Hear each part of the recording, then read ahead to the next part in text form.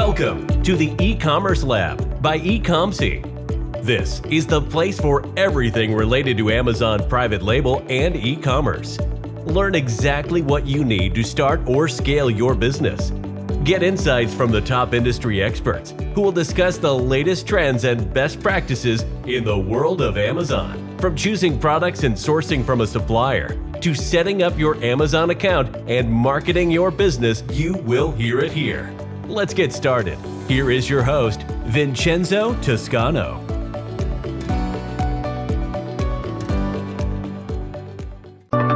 Bienvenidos a un nuevo episodio de Preguntas y Respuestas. Mi nombre es Vincenzo Toscano, soy el director de ESP y hoy estaremos cubriendo las preguntas que hemos recibido a través de nuestra comunidad. Estaremos respondiéndolas cada una. También estaremos cubriendo todas aquellas preguntas que recibamos en vivo a través de esta sesión. Antes de comenzar la sesión de hoy, también me gustaría repetir que todas estas sesiones van a estar grabadas y van a estar disponibles en muchas otras plataformas aparte de YouTube. Estas plataformas serían Apple Podcasts, Spotify, Google Podcasts y también estará disponible en la plataforma de Twitch para aquellas personas que les guste esa plataforma. Ahora, también me gustaría mencionar, antes de empezar con el episodio de hoy, que recuerden que estas sesiones son todos los jueves para las personas que tienen, obviamente, quieren una sesión con habla hispana y sería siempre a las 5 de la tarde los jueves y los martes sería a las 5 de la tarde, pero en inglés. Por último, recuerden que todos los lunes estaremos lanzando un episodio con un invitado especial, generalmente es un experto en el campo, hablando de PPC, listados y cosas por el estilo. Y los miércoles generalmente es un episodio donde yo hago siempre una clase de demostración o demostrando estrategias nuevas en el mercado, hablando de nuevos cambios en la plataforma y cosas que pueden implementar para levantar tu marca en Amazon. Ahora, vamos a comenzar con las preguntas del día. Las primeras preguntas las voy a comenzar a poner en la pantalla y las vamos a ir respondiendo. La primera pregunta del día sería, ¿cómo me doy cuenta cuándo cortar mi publicidad? Bueno, esta pregunta siempre la recibimos, es muy común y esta pregunta siempre viene relacionada con el factor que muchas personas piensan que lo que viene siendo la publicidad dentro de Amazon es algo limitado en el sentido de que se usa simplemente por un tiempo limitado durante el lanzamiento y luego se apaga. Ese no es el caso. Amazon PPC, que vendría siendo la publicidad, tiene que formar siempre parte de tu estrategia al momento de lanzar tu producto y mantener tu producto en cuanto a ventas en Amazon. Y es muy importante que siempre esté activo. Ahora, obviamente hay momentos donde tal vez la publicidad va a variar en cuanto a la intensidad del presupuesto y la estrategia. Por ejemplo, si tienes un presupuesto que es basado en temporadas, por ejemplo, se vende mucho más en diciembre, o por ejemplo es un producto de Halloween o cosas por el estilo, obviamente tiene sentido que la publicidad sea mucho menor en las otras temporadas del año porque es un producto que es muy específico. Sin embargo, nunca recomiendo apagar completamente las campañas porque no es bueno dejar el producto completamente sin ningún tipo de tráfico. Es importante que siempre mandes un tipo de señal en cuanto a tráfico y mantenerlo como vivo. Ahora, si el producto se vende durante todo el año, esto va a depender mucho de tu posicionamiento y tu presupuesto. Si tu producto, por ejemplo, es un producto muy competitivo y algunas palabras son súper costosas, generalmente la publicidad la vas adaptando. Puede ser que quitas las palabras que son generalmente palabras cortas, que suelen ser muy saturadas, y enfocarte más en las palabras de término largo, que siguen siendo casi siempre frases que contienen 3 o 4 palabras y más, y suelen ser más económicas. Entonces, todo depende. Lo que sí te puedo decir es que nunca apagues la publicidad del todo. La publicidad siempre tiene que ser parte de tu estrategia de marketing y esto lo vas a ajustar dependiendo de todos los factores que acabo de mencionar. Siguiente pregunta dice, ¿es recomendable seguir con alguna PPC de soporte al orgánico? Entiendo. Esta pregunta también creo que viene un poco relacionada con la primera y esto prácticamente lo que quiere decir es que algunas personas a veces se encuentran en la posición de que su producto ya se encuentra en la primera página en sus palabras más competitivas. Ya están de forma orgánica en la primera o en la segunda columna Y obviamente muchas personas llegan a entender de por qué tengo que tomar la decisión de seguir haciendo publicidad en estas palabras. La realidad es que es muy importante que la publicidad, a pesar de que esté de manera orgánica ya bien posicionada en esas palabras, nunca se apague. Puede ser que puedas disminuir el presupuesto y no estar siempre arriba en la posición más alta esa palabra porque es muy costosa, pero al menos estar en el medio o al final de esa primera página.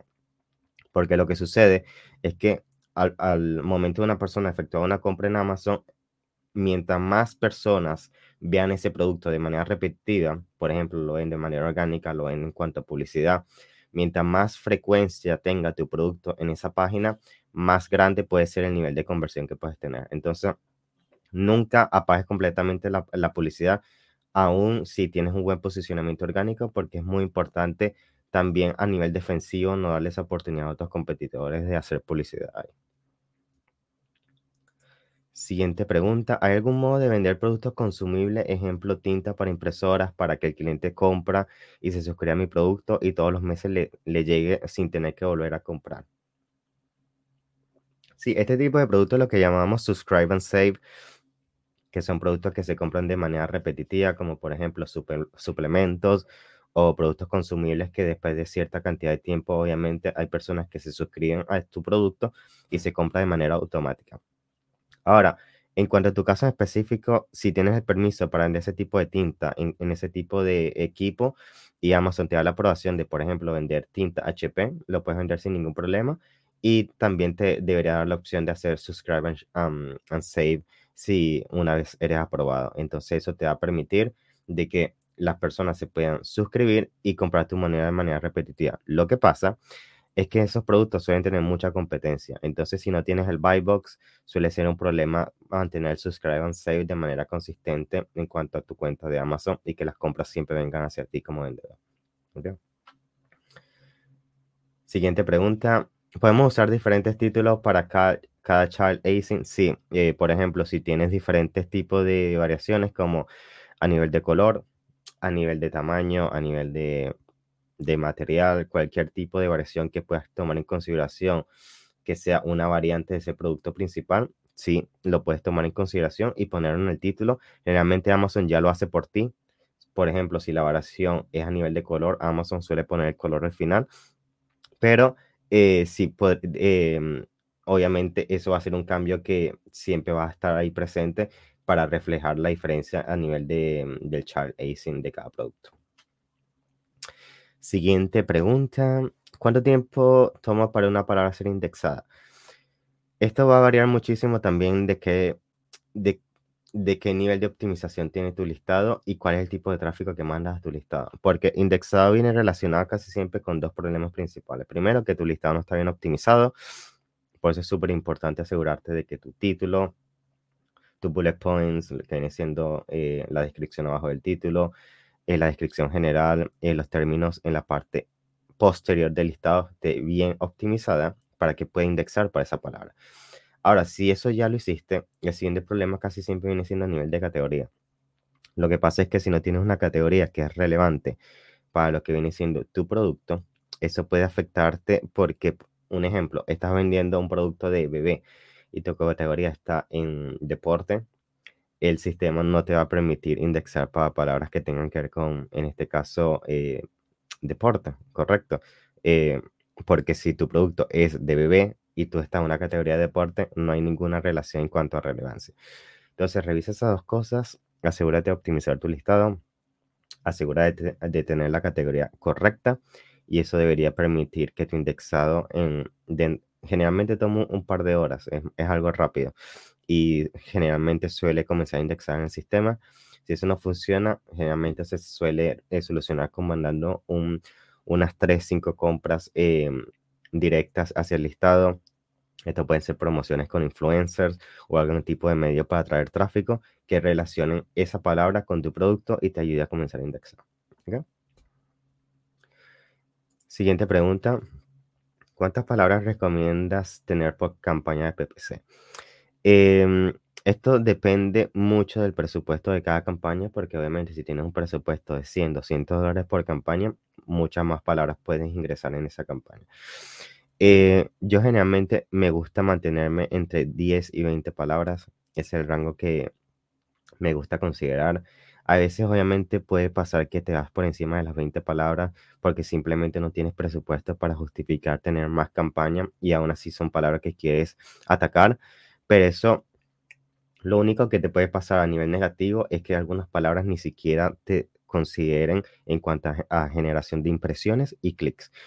Entonces, lo peor que puede pasar es que esas palabras no generen nada de información en cuanto a tráfico, y eso lo vas a ver en tus reportes. Vas a ver que no tienen impresiones, que no tienen clics, que no tienen ningún tipo de métrica. Y generalmente lo que puedes hacer en ese nivel es agarrar esas palabras que no tienen ningún tipo de performance en ese nivel de campaña y llevarla a otras campañas adicionales a ver si se comportan de igual manera. Y si en ese nivel aún no se comportan de manera adecuada en cuanto a generar impresiones y clics, generalmente suele ser también un problema de indexado, que es lo que acabamos de cubrir. ¿Ok? Siguiente pregunta. ¿Recomiendas tener el listado cerrado si te quedas sin inventario? Sí. Si, por ejemplo, estás comenzando a vender muy rápido y no logras controlar tu inventario y te quedas sin inventario, que bueno, es algo que va a pasar, no es algo imposible. No tengas miedo de que eso suceda, a veces suele pasar. Obviamente siempre recomiendo que lo evites porque quedarte sin inventario puede ser algo muy costoso. Puede ser difícil lograr obtener el mismo nivel de posicionamiento orgánico. Puedes perder lo que se llama el momentum en cuanto a la cantidad de ventas que vas generando de manera consistente. Y eso puede también afectar lo que viene siendo tu desempeño de campañas de publicidad y el desempeño a largo plazo. Entonces, trata de evitar quedarse sin inventario siempre. Ahora, si no logras y aún así te quedas sin inventario, lo que yo suelo recomendar es, dependiendo también de la cantidad, porque de días que te vas a quedar sin inventario, eso es otra cosa, porque si son solamente 3 4 días, no va a haber mucha diferencia. Pero si estamos hablando de semanas, recomendaría aumentar tal vez el precio un poquito más, solo para disminuir un poco las ventas y que el promedio de ventas se distribuya entre un porcentaje de días más amplio y el inventario te dure más. Y al mismo tiempo, una vez que ese inventario se acabe y el listado se quede sin inventario, cerrarlo, porque eso ayuda a considerar un poco más el posicionamiento orgánico. Solamente ten en consideración que cuando cierras un listado, si llega a haber algún tipo de devolución de ese producto, ese inventario se puede quedar lo que se llama estancado, porque el listado está cerrado y Amazon no lo puede relacionar con ningún listado. Entonces, toma en consideración que al momento de sea un listado no tengas ninguna devolución pendiente o unidades pendientes en el sistema en cuanto a reservadas, para que no tengas ese problema y no se quede estancado ese inventario. ¿Qué parte del listado es más importante a la hora de optimizar? Bueno, la parte más importante es siempre el título y los términos de búsqueda en la parte posterior del listado. Ahí es donde tienes que aprovechar al máximo, poner todas las palabras de mayor volumen y de mayor relevancia. Luego que una vez tengas tu título, tus search terms, que vendría siendo término de búsqueda, recomendaría también cambiar los subject matters, que vendría siendo un, una parte dentro del listado que no todas las categorías tienen disponible, pero si lo tienes disponible, aprovechar y usar eso porque tiene muy, muy buena importancia a nivel de posicionamiento, al igual que los términos de búsqueda. Otra forma de también cambiar los subject matters puede ser usando una herramienta como Helium 10. Helium 10 lo que hace es que te permite simplemente hacer la misma funcionalidad de un flat file y simplemente te permite cambiar esa información que a veces no te aparece en la plataforma de Amazon en el dashboard normal que nosotros todos vemos. Entonces, Helium 10 te permite agregar esos términos extra y también puede ser una zona que puedes utilizar para términos que no están indexando. Y a nivel de jerarquía, siempre título, término de búsqueda, subject matters, bullet points y descripción. ¿Okay? Siguiente pregunta. ¿Qué herramienta usas para conseguir palabras para tu listado de PPC? Recomiendo mucho Helium 10, que por cierto, en este post del live debería haber un descuento que me dieron exclusivo a mí porque soy partner de ellos. Y ese descuento lo que te va a dar es un 20% en todo la membresía anual. La recomiendo mucho. Vean el link en la descripción. Y Helium también es la herramienta que usamos. Tiene lo que viene siendo Cerebro, que es la herramienta para conseguir palabras clave. Luego, si quieres hacer PPC, como menciona tu pregunta, vendría siendo Atomic, que te permite automatizar todo lo que viene siendo la optimización y administración de tus campañas de publicidad. Y bueno, muchas otras herramientas para conseguir productos, herramientas para hacer estudio de mercado, herramientas para controlar lo que viene siendo tu comunicación a través de correo con tus clientes de Amazon, crear landing pages para crear promociones para llevar productos a Amazon. O sea, tiene una infinidad de herramientas y recomendaría que todos los que tengan un negocio en Amazon que usen esa herramienta. Es muy completa. Siguiente pregunta.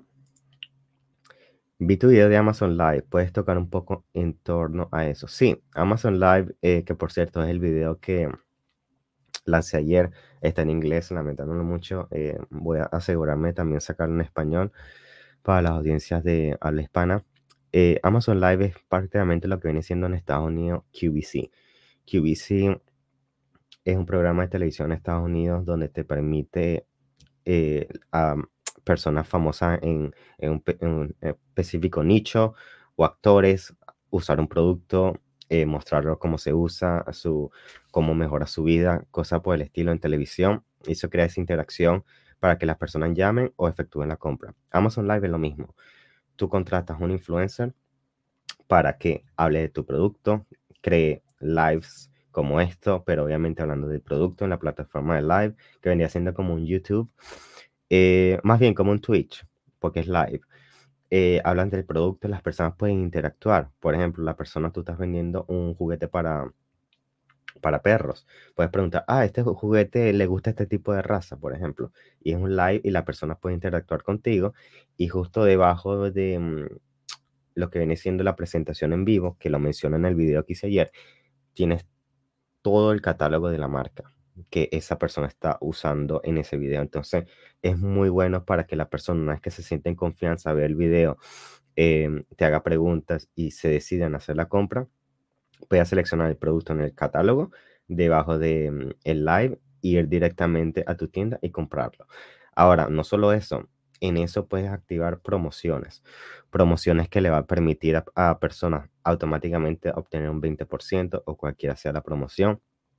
Y por último, la razón por la que funciona muy bien últimamente este tipo de estrategias es porque tienes que pensar que esto es como si fuera un TikTok dentro de Amazon, que todo el contenido que estos influencers generan se queda en su perfil, ¿correcto? Entonces eso va a generar tráfico orgánico a tu listado de por vida, porque es como el canal de YouTube de ellos dentro de Amazon, de productos que ellos han hecho reseñas. Segundo, a ellos les incentiva a hacer estos shows porque cada producto que se vende a través de esos shows en vivo, ellos ganan una comisión aparte de lo que tú le pagas. Y tercero, todos esos videos aparecen en tu listado. Una vez que entras en el listado, tienes las imágenes, tu descripción y abajo hay una sección que se llama Lives y ahí puedes ver todos los lives presentes y los pasados. Y siento que algo que no usa mucho, que voy a tocar ahorita acerca de Amazon Live, es usar la función de boost, que sería simplemente hacerle publicidad a tu show pasado. Por ejemplo, hiciste un show ayer con un influencer, te fue muy bien, 200 personas estuvieron presentes, hubo un engagement muy alto de likes, comentarios.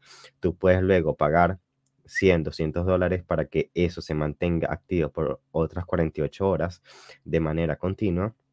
Y eso es lo que va a permitir, en promedio, hemos visto que te puede generar hasta 100, 150,000 más vistas en cuanto a impresiones en torno a tu producto. Entonces, es muy buena herramienta. O sea, lo bueno de Amazon Live es que no está saturado todavía. Eventualmente se va a saturar. Entonces, es una herramienta para compensar todo lo que viene siendo los costos de PPC.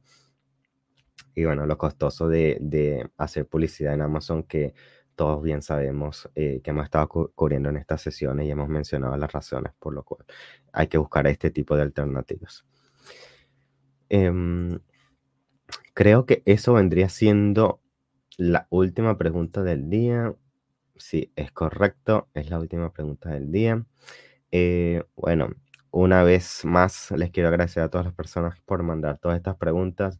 Recomienden que todas estas preguntas generalmente las tenemos de comentarios, emails, DMs que me mandan directamente a mí o en estas redes sociales. Todo esto las ponemos en sesiones. Obviamente muchas preguntas no caben en una sesión de 20, 30 minutos, entonces las vamos a ir acumulando para futuras sesiones, pero tengan la frialdad de mandar cuantas preguntas quieran. No hay límite, o sea, estamos aquí para ayudarlos. Y también si quieren una sesión de consultoría, la primera siempre gratis, para analizar tu negocio, ver si te podemos ayudar, analizar si de verdad podemos agregar valor y obviamente convertirnos en socios en cuanto a ayudarte a escalar tu marca en Amazon. Recuerden que todo esto, una vez más, estará disponible en YouTube, Twitch, Twitter y todas las plataformas de podcast. Recuerden darle like, suscribirse y compartirlo si les gustó. Muchas gracias por atender. Cuídense mucho y nos vemos en el próximo. Chao, chao. Thanks for listening to the E-Commerce Lab by Ecomc. Be sure to subscribe so you don't miss an episode. While you are at it, we would appreciate it if you could leave an honest rating and review on Apple Podcasts, Spotify, or wherever you listen. That will make it easier for others to find out about the show and benefit from it. Want more? Visit our website at www.ecomc.com, where you can get your first consultation for free. Or find us on Instagram, Facebook, and LinkedIn at Ecomc.